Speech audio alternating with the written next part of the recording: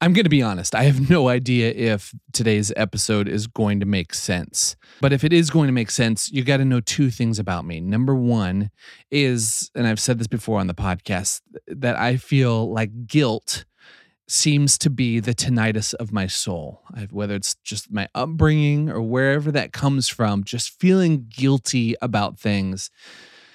Let's just say it's been a lot of work in my life for me to take that from the driver's seat of my mind and put it in the back seat and to tell my guilt, hey, listen, I know I'm not able to kick you fully out of the car, but you're not touching the wheel and you're sure as hell not touching the radio. Now, when I say guilt, that can mean the big things in my life, the big regrets that I have that I feel bad about, or it also, for me, can mean the small daily ruminations. I get out of a conversation with someone and I'm like, oh man, I just can't stop thinking about it. I wish I wouldn't have said that. I wish I would have said it like this. Oh, I feel bad for that. Whatever it is, that's what that looks like for me oftentimes in my life. And the second thing you should know about me is that I've been having this reoccurring dream for as long as I can remember. It's a dream theme. Something I was listening to last night, a professor talking about Arthurian legend, actually made me think it might be connected to guilt, King Arthur, Sir Lancelot, and my artistic voice. Okay, hang in with me here. I think this will make sense.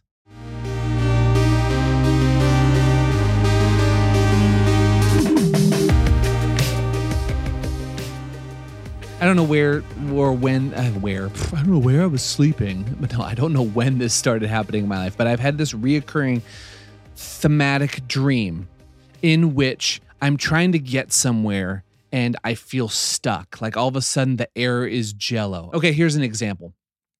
I remember one time I had this dream where Sarah and I were at Universal Studios in Orlando.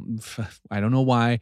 We went there on our honeymoon back in the day because at that time we were totally unoriginal. So we were at Universal Studios and in my dream, and like the park was going to close down, and there was for some reason in our mind we were like, we got to get to the Harry Potter section of the park. We got to get there and ride the rides, and so we have to close down. So we're in a rush, and we're trying to get there, but I can't move. I can't get just past the front gate. It's so finally I get like close enough. I could almost reach it, and just nothing. I can't move forward. This theme has showed up in countless different ways and different storylines, but that theme of me just not being able to move forward. Now, I've always wondered, like, okay, do dreams matter? Should I read in this? What does this say about me? What does it symbolize? But last night, I was listening to a professor from England who is an expert in Arthurian lore, the study of King Arthur and the Knights of the Round Table. And I'm a nerd. I know this. I love this crap. Once and Future King. I love that book. Back in the day, I had like this huge phase where I was diving into that kind of stuff. But I couldn't sleep last night. Sarah was asleep next to me, and I was lying there listening. Lying there? I was lying down. No, I was lying down. I was laying. Yeah, that's where it is. I was lying in bed watching this video of Malcolm Guite talk about the adventures of Lancelot. And he is a poet. I think he was a priest at one point in time, but he is just a brilliant scholar. And he has been working on this project for years where he is because here's the deal. The problem with Arthurian legend is that there are so many different versions of the story, and a lot of the books we have, like, facts have changed. And okay, what are the, like, this story says this thing, this story says another thing. So he's been compiling all this information about the lore of King Arthur and the Knights of the Round Table, and he's putting it into a modern poetry that would tell the story of it. And he was just reading off this longer section about the adventures of Lancelot. And in it, he talks about this moment where Lancelot has been hunting down the Holy Grail, and he finally finds himself in the middle of the night in this situation in the middle of the woods. All of a sudden, he is near, suddenly, the Holy Grail, and he finds himself half asleep, half awake, that kind of moment in between. But like that kind of, have you ever heard of those horror stories where someone's like conscious, but their body's still asleep, and they're screaming inside their head, but they can't move or make a sound? It's kind of like that kind of situation. He finds himself where he can't move, and no matter how much work, he just can't even lift an arm. He's so close finally to the Grail, and he just cannot get there. And all of a sudden, like my ears perk up. I'm like, holy crap. Okay, I wonder where this goes. So later, the rest of the night, he isn't able to move and he wakes up in the morning and the grail's gone and the people that were around him are gone. And all of a sudden, this hermit comes out, the wise sage comes out to talk to him, to guide him. And he says, well, what was the situation? What was holding you back? And it turns out it was his shame and his guilt that was holding him back. And the hermit encourages him to admit to him and God and confess his sin and his past and give credit to God for everything he's gotten in his life that's been positive. And so Lancelot just ends up dumping this, admitting to this crazy story that happened to him. And apparently what happened, this thing he's been holding on to, the story is that King Arthur brings Sir Lancelot to the Knights of the Round Table, and he brings him in, and he's like his understudy. Sir Lancelot's like one of the greatest knights in the world, and King Arthur takes him under his wing, but Lancelot falls in love with Arthur's queen, his wife, Guinevere. And they start having this romantic, just like relationship where nothing physically is happening, but they're having all this like sexual tension between them. So a situation happens where Sir Lancelot finds himself called out into the forest, and as he's roaming around, he stumbles upon this castle, and who he thinks is Guinevere is there, and they just fall into like this passionate embrace, and it ends up I'm trying to think of like how like non-Arthurian I can explain this. So they have this crazy night of fornication together, and he wakes up in the morning and he is just riddled with guilt, and he rolls over in bed and he realizes that there was like a spell over him, and it wasn't Guinevere after all. It was Ellen of Corbenic. And so he's up with this other woman, and Ellen's like, what's the matter? What's the problem? Why are you freaking out? He's like, get away from me. And he runs out in the forest, and he is just freaking distraught. Right. So distraught, not that he didn't sleep with Guinevere, but actually more distraught that even though technically he didn't sleep with Guinevere, in his heart he did. So he's going through this massive existential thing where he's like, I cheated on with my king's wife, and I had this whole affair thing, and I just couldn't take the shame. And so he just carries this guilt and shame with him for a long time. And it's through unburdening himself to this mystical hermit that he's able to let that down and let it go and forgive himself.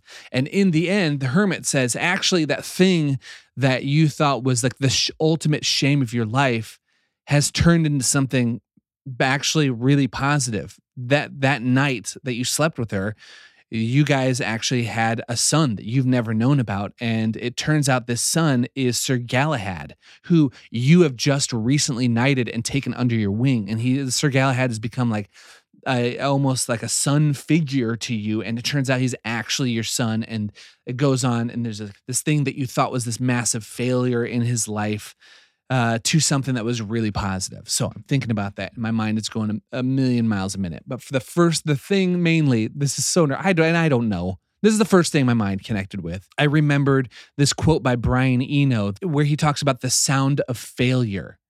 And I'm just going to read it to you real quick. Brian Eno said, whatever you now find weird, ugly, uncomfortable, and nasty about a new medium will surely become its signature.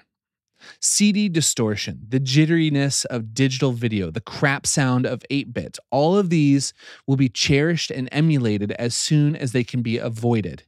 It's the sound of failure, the sound of things going out of control, of a medium pushing to its limits and breaking apart. The distorted guitar sound is the sound of something too loud for the medium supposed to carry it. The blues singer with the cracked voice is the sound of an emotional cry too powerful for the throat that releases it. The excitement of grainy film, of bleached out black and white, is the excitement of witnessing events too momentous for the medium assigned to record them. And I love that. And I don't know. I actually have really no sum up of all of this, but it's been on like the back of my mind all freaking day. And I want to share with you. I'm just like, man, okay, these things in the things that I'm making that I view as something that's holding me back, they may actually be the key to unlocking my voice. Like, what are these things in my life, my artistic journey, my artistic mediums I'm putting out there, that I need to set down my shame of, and maybe actually double down and embrace. I don't know. Like I said, I have no answers. I just want to put this on your radar. So maybe I'll do this. Maybe this is a long section of poetry. But I'm going to share with you, if you want to keep listening to this, this is Malcolm Guite reading his poem about the adventures of Lancelot and this whole story I just told you in detail. I think it's fascinating. If you're a nerd like me, maybe you'll enjoy it. I'm still figuring this out. Thought I'd record a podcast before I have it squared away, because that makes sense.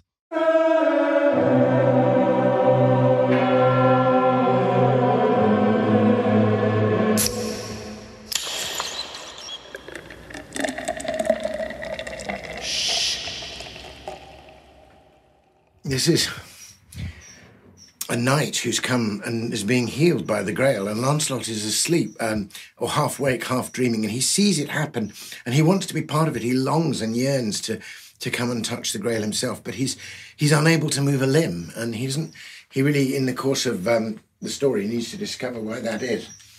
Indeed, for Lancelot, whereas for many of the other knights, the Grail quest is a series of outer adventures, or the inner is shown through the outer. But for Lancelot, it really is a kind of inner quest, dealing with his heart stuff, discovering how much he's been driven, among other things, by kind of vainglory. But anyway, it's not too chill in here, and you can relax if you're sitting comfortably. It's a little bit longer than the episodes I normally do, but it's very central to the whole story. So it picks up on various episodes that were happening earlier. The Adventures of Sir Lancelot. When Lancelot began the quest and left fair Camelot, his heart was still half with the Queen, and as he rode through forests green, long hidden thoughts and fears unseen troubled Sir Lancelot. For when the Grail itself appeared above the Table Round, it stirred the memory of a dream, where things had not been all they seem, as though reflected in a stream, and not on solid ground. For he'd once been to Carbonek, the castle of the Grail, and under an enchantment lay, for that fair place was fell and fey, and all he saw he could not say, nor make sense of the tale. In that dream time, it seemed to him he'd lain with Guinevere and sinned a sin, yet sinned in vain, for it had been the fair Elaine, and not his love the gracious Queen whom he'd encountered there. Yet there the Grail had healed his pain, and made his body whole. But when he woke and saw Elaine, his mind was broken with the strain, and he had fled, no longer sane, for madness seized his soul. That had been many years ago. Its memory lay hid. Though he'd recovered his sound mind and was full courteous and kind, the guilt he could not leave behind still shadowed all he did. The coming of Sir Galahad, the coming of the Grail, stirred up these buried memories and filled him with a strange unease, and whispered of deep mysteries if he could lift the veil. Now, as he rode from Camelot, he sensed that on this quest all hidden things would be revealed. He prayed that out in fen and field somehow his deep wound might be healed, and his dark soul find rest. He rode a week and 3 through lands both foul and fair, when up ahead he heard, "All hail, 'tis Lancelot, if I can tell." And there he saw Sir Percivale, so glad to meet him there. And Lancelot was also glad, and met him with a smile, and Percivale likewise was cheered, to share the long road's hopes and fears, and honoured that his noble peer would quest with him a while. At length they came unto a glade where stood a cell of stone, and there the guest, some nun or priest, some anchorite or anchoress, kept vigil in the wilderness, and prayed there all alone. A figure came out to the door, but even as she came, they turned to hear the sudden sound of horse hooves beating on the ground, and as they reined and turned around, a new knight challenged them. Full young he seemed, and bright and fair. He bore a silver shield, whereon was graved in blazing red the cross on which our Saviour bled. Lancelot turned his steed and said, "Hold back, young knight, and yield." Bold Lancelot could overthrow the best knights of the realm, so gave this youth a chance to yield.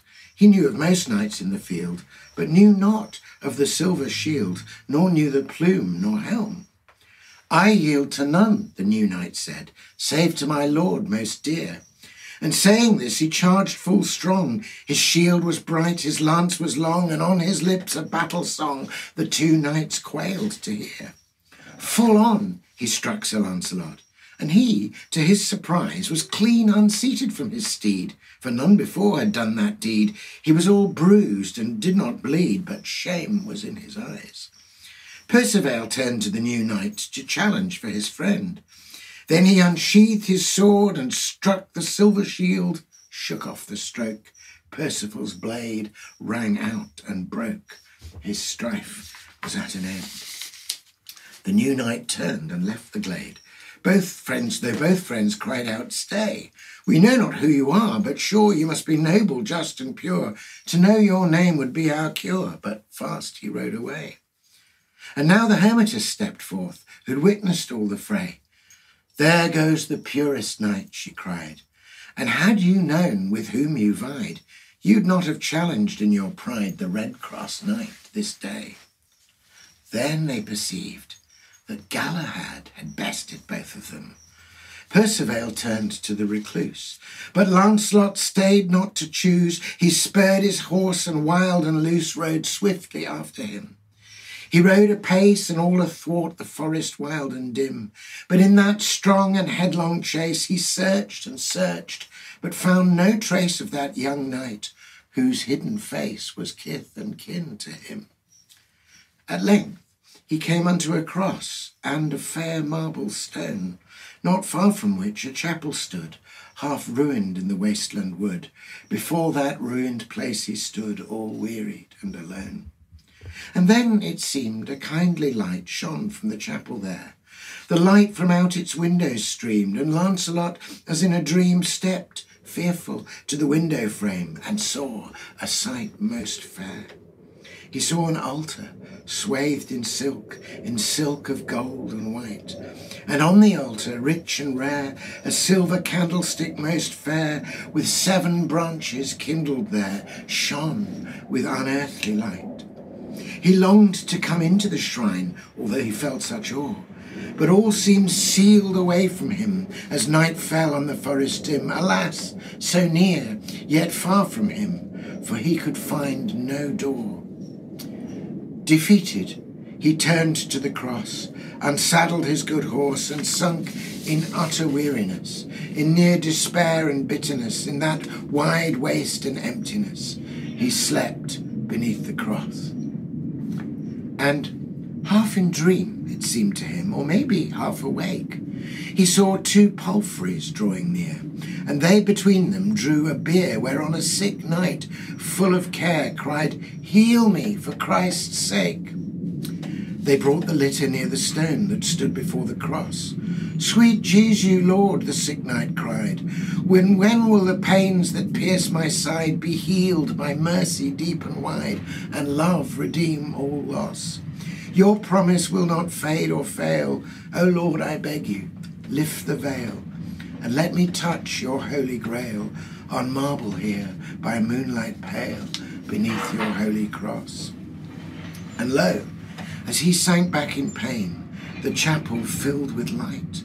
Lancelot saw a shimmering door, which he had not perceived before, and as he gazed in fear and awe, it opened on the night.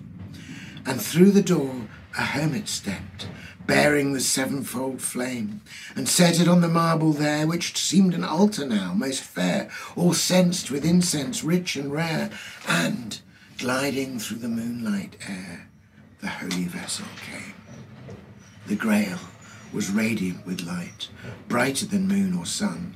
The sick knight left his bed of pain, weak as he was, and halt and lame, and on his hands and knees he came, and knelt before the stone.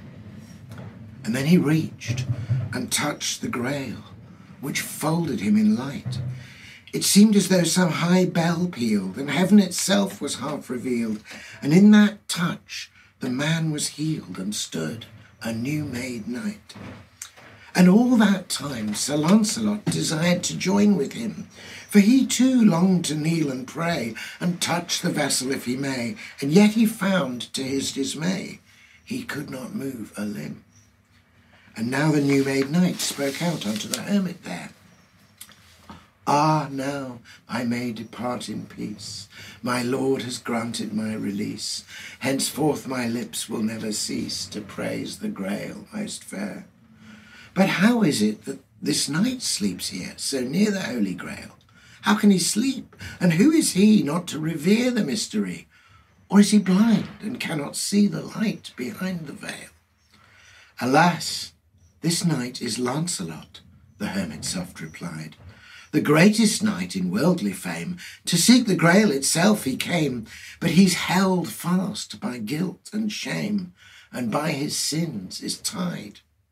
Heavy indeed his sin must be, to hold him to the earth. I know he wishes he could rise, his heart longs for these mysteries, but in his heart the trouble lies of double life and compromise that keeps him from his path. But each man searches his own heart, no other lifts that veil. Take now his favours, helm and steed, of these he has no further need, for he must dare an inner deed, and I will help him in his need to come unto the Grail. And then the knight departed thence, and he was seen no more. The hermit lifted up the light, he bore it back into the night, the 7 branches flaming bright, and closed the chapel door. And Lancelot fell back in sleep, wherein he dreamed a dream. It seemed he heard a strange new song, with wailing music loud and long, and words that might to him belong, could he tell what they mean. Oh, who is harder than the stone, more bitter than the wood, more naked than the barren fig that bore our Lord no fruit? The stone is hard, but harder still, the flinty heart of one who seals himself against his Lord and serves himself alone. The tree is bitter in the wood, whose core is rotten through. More bitter still, one who betrays to whom he should be true. The fig was planted for our good, to bear its fruit for all. But one is cursed who bears for fruit the wormwood and the gall. Here lies one harder than the stone, more bitter than the wood, who in his barren pride of heart brought evil out of good. But God has made the precious stone and blessed the growing wood. The fig and vine are his alone, and he will make them good. Lancelot lay uneasily and drifted in his dream, until the morning light broke through, and the grey world regained its hue, and sweet birds sang by 2 and 2, and things were as they seemed. And when he woke, Sir Lancelot wondered at all he'd seen. Had he been under some strange spell? Perhaps he'd only dreamed the Grail, or was there more to know and tell amidst the sights he'd seen? But lo, his helm and steed were gone, and how he rued their loss. And then he knew it was no dream, as fleeting as the running stream, and in that morning's golden gleam he turned back to the cross. And even as he turned to pray, from out the chapel came the hermit whom he'd seen and heard, from whose lips came such telling words, and as he came, a memory stirred like Pentecostal flame. For it was Nacien the wise, who'd brought fair Galahad, and prophesied at Pentecost of all that might be found and lost, the day that they began their quest and made their pledge to God.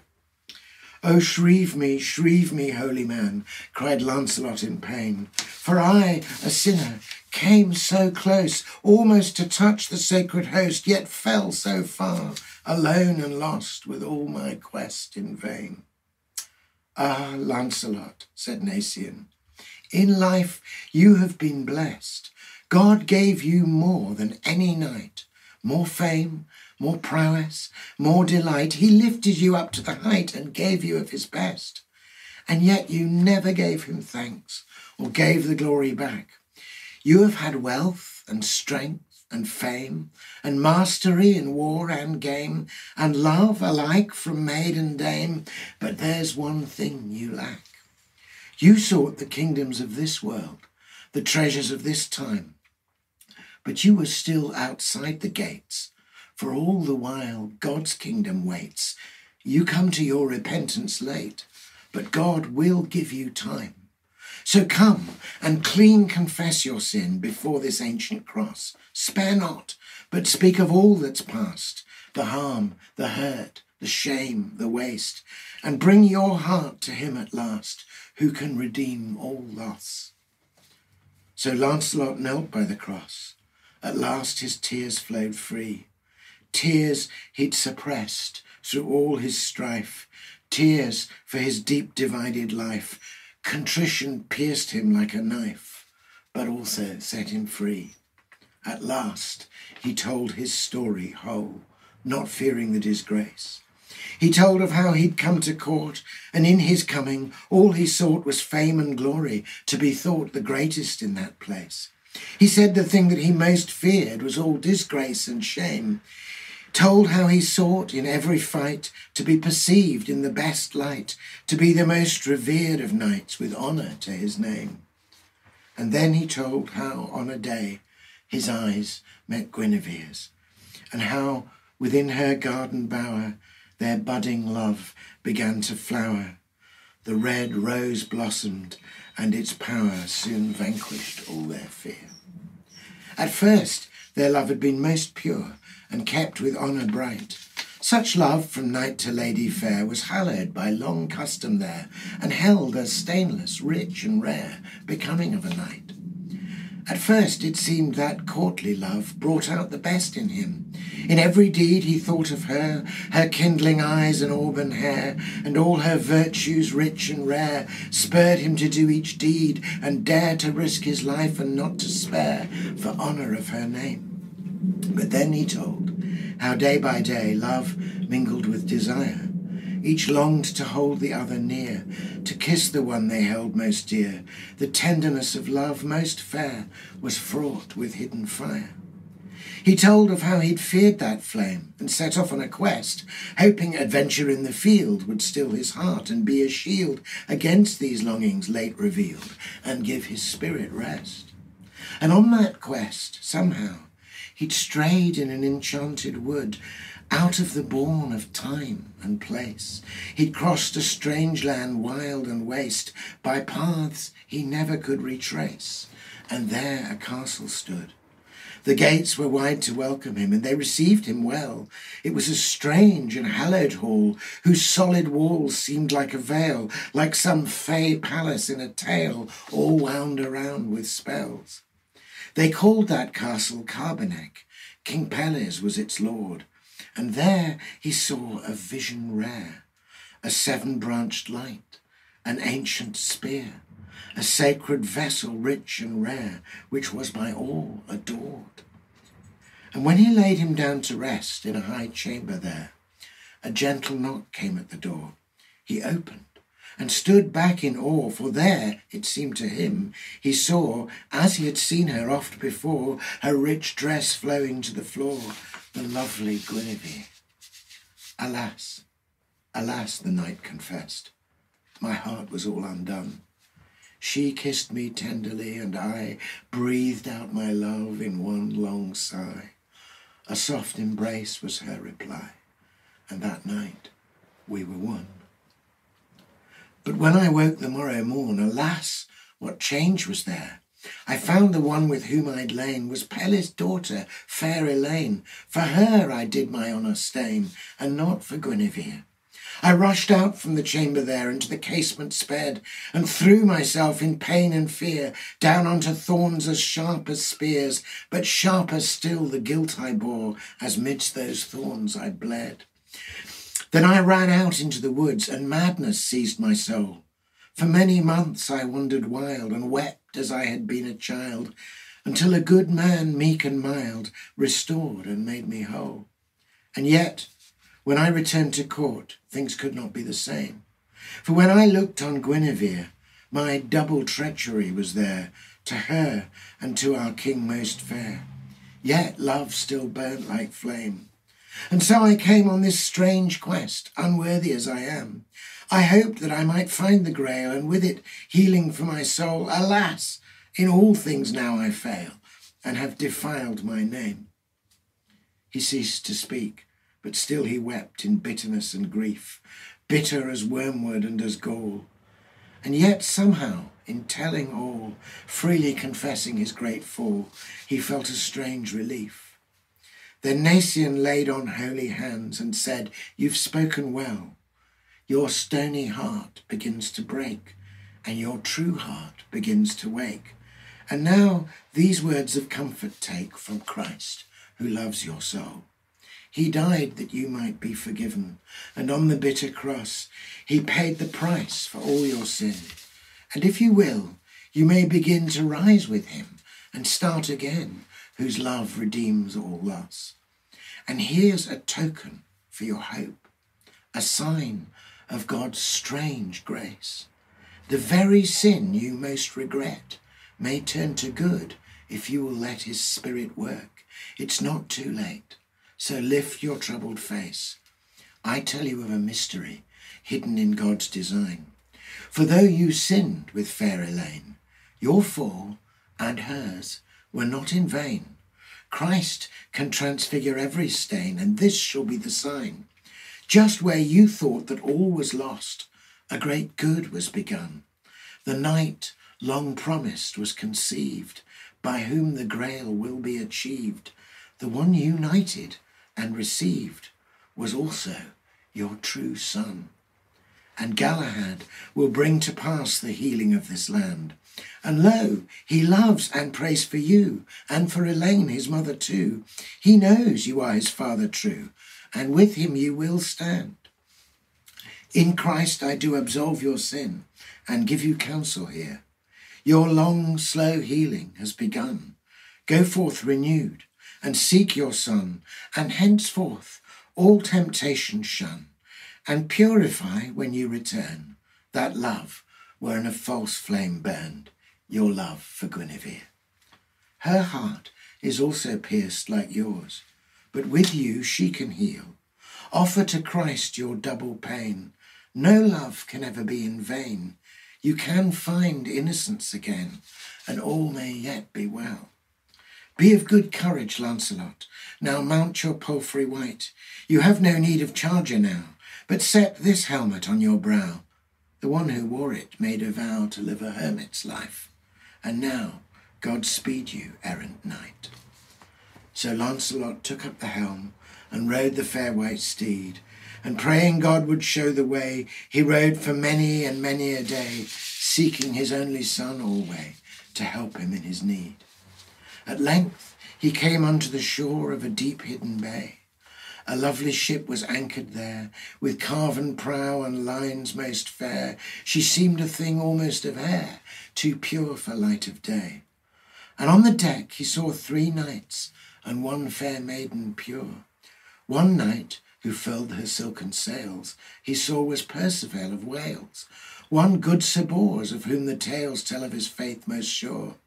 The third knight's armour shone like fire, all in the westering sun. Before the crossmast now he kneeled, and set down his great silver shield. And Lancelot reined back and reeled, and knew him for his son. "We stay for you," cried Galahad, "and hail you as our guest. I know you for my father true, and in my heart I honour you. The Lord has much for us to do. Come, join us in our quest." And Lancelot came to the ship, and set the white horse free, and they have welcomed him aboard, and blessed him by the kindly Lord.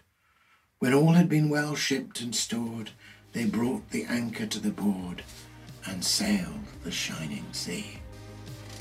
So, longer episode, but hope you enjoyed it. Thanks for dropping round. Cheers.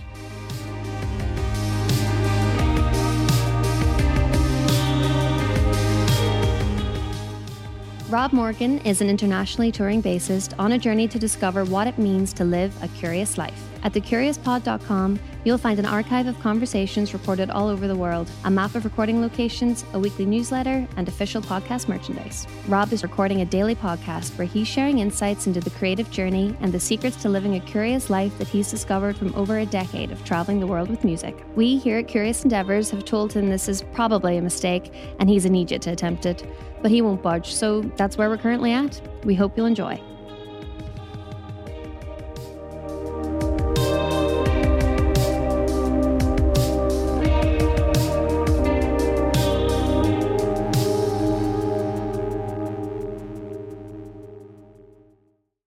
Meow.